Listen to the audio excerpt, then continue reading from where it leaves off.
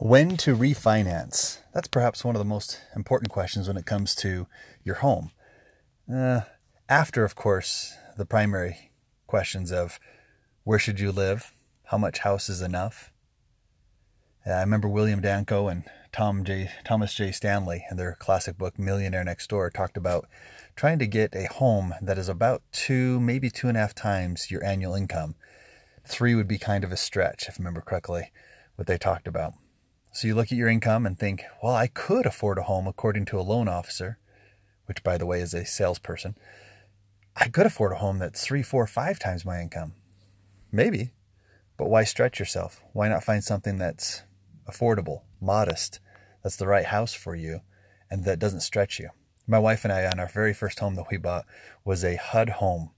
It was in seriously bad shape. We weren't planning on that, but that's what we felt, where we should move, what we should buy, and end up being what we called a 7-Eleven home. In other words, if I'd lost my job and only had income from a 7-Eleven convenience store, then we could still be able to afford the home very easily. And wouldn't you know it, about 15, 16 years later, in our second home, we still have a payment that's very similar to our first payment. It's a 7-Eleven payment, no matter what happens in the economy. As long as one of us is working and making just a tiny bit of money, maybe $10, $15 an hour, minimum wage, we'd still be able to afford our home. Well, those considerations are primary, I think. They're very important when you're buying your home. It's not what impresses others. It's where can you have a home, not just a house? Where can you raise your family properly and in a good way? But when it comes to you've been in your home for a few years, there's always that temptation. Hey, maybe I should refinance. And I probably shouldn't call it a temptation because sometimes it's a really good idea. Other times, perhaps not. When you should refinance really depends on a number of things. One, what is this lower interest rate going to do for you ultimately? Is it just going to give you a lower payment so you can overspend on other things? Is this lower payment worth the cost of a refinance? Because even though sometimes people say it's a no-cost refinance, well, what that means is you're not paying any money out of pocket right now. But over the life of the loan, you may be paying, usually on a refinance, even through a credit union or bank, there's $700, $1,000, $2,000, $3,000, $4,000, $5,000. I've seen as many as $8,000, $9,000, $10,000 in fees that you may or may not pay out of pocket. Most of the time, you don't pay them out of pocket up front. It's over the life of the loan, over several years. So be careful. Just by getting a lower payment, you may be sacrificing a lot of equity, a lot of that money that's in your home, that's yours to keep if you do it well. The refinance options, you need to consider, for instance, who are you going to go with? What type of a company?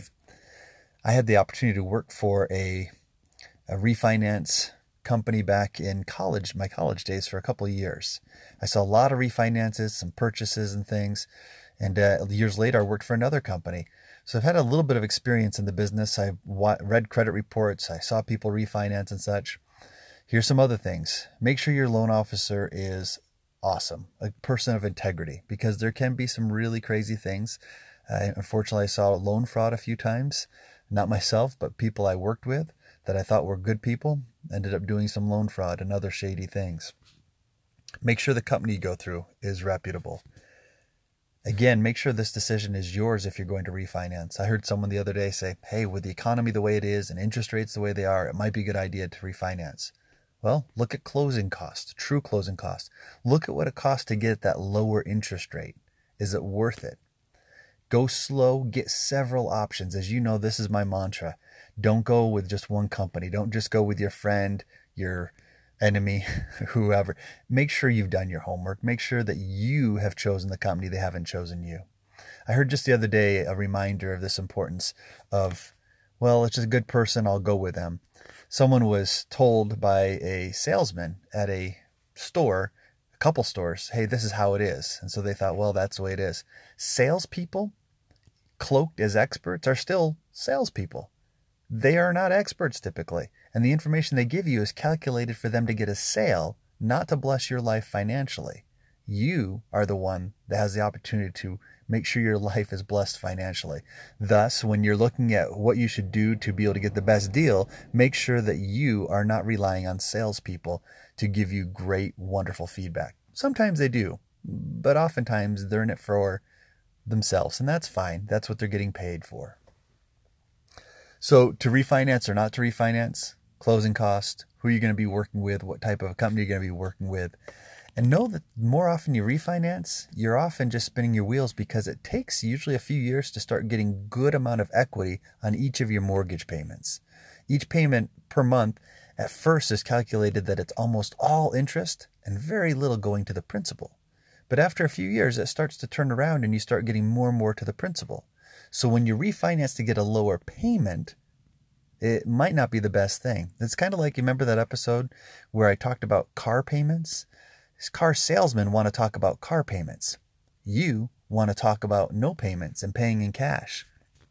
You don't want to know how low can the payment go, because the salesperson can lengthen out the term 6 years on a car, 7, 8, or longer. Your goal isn't low payments. Your goal is, how much equity do I have in the car when I buy it? And in a home, the goal isn't what's my cheapest monthly payment, because that can be stretched out 30, 35, 40 years on a mortgage or longer.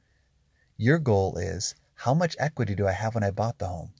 How quickly can I pay it off? Does this refinance help me and my goal as a family, our goal to be debt-free, to have as little payments as possible long term? Maybe those are some of the best questions to ask. Not, do I have a low interest rate that I can brag about? Not, do I have a low monthly payment? But am I building equity? Do I have principal payments? Are they really a lot going towards the principal, or is a lot of it going towards interest? I hope these tips help you. And if there's ones that I forgot or haven't thought about, let me know. Best of luck.